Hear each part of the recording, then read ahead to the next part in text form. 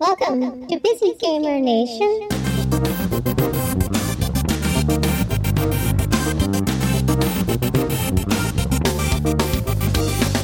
I'm Veronica, I'm the producer at Systemera, and we make Astroneer. Astroneer is open-world adventure exploration sandbox game with fully deformable planets all the way to the core with terrain that feels a little bit like Play-Doh and putty that you can shape and mold how you like. There are light elements of survival where you have to manage your power and oxygen, exploring a brand new planet and a brand new solar system. We have a pretty deep crafting system, over 40 resources available to make vehicles, make shuttles, make new modules, make your base pieces with deep base customization as well as player customization. I'm sure you get this a lot, but it looks a little bit like No Man's Sky in terms of like bases and things. Yeah, so there are a lot of games in this kind of genre, and what we're targeting with Astroneer is a sort of hopeful, uplifting feeling, and we want you to have this personal relationship with your solar system. So where other games have you going to the galaxies and beyond, we want you to travel the 6 or 7 planets in your immediate solar system, get to know them, discover them.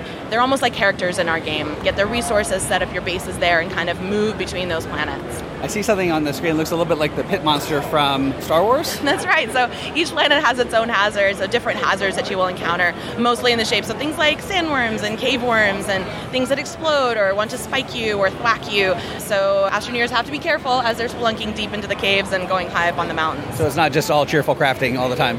No, there's a little bit of threat there as well. How deep a game is? I guess you can play it forever, right? Absolutely. You can play for hundreds of hours. We have some community members that have really gone the creative route, that build racetracks and race their little rovers around, and we have community members and players that have set up enormous bases to get as many research points as possible so they can unlock every item they can craft from the catalog. So there's hundreds and hundreds of hours of exploration. And because our planets are procedurally generated, every time you start a new game, you get something a little different. Your starting point might be a little easier or a little harder depending. So there's a lot of replayability there. So is it a solo endeavor, or is it shared, or is it a co-op, or how does it work? Right now we have 4-player local co-op, but we're looking to increase the number of players and expand that by adding dedicated servers later this year. We are out right now on PC and Xbox, so we're also hoping to allow cross-play between PC and Xbox with dedicated servers so everyone can play together. It's online now using Steam or Xbox Live, but you can play with your friends, invite them into your world, and then when they leave, you still have that world to keep playing in and keep exploring in.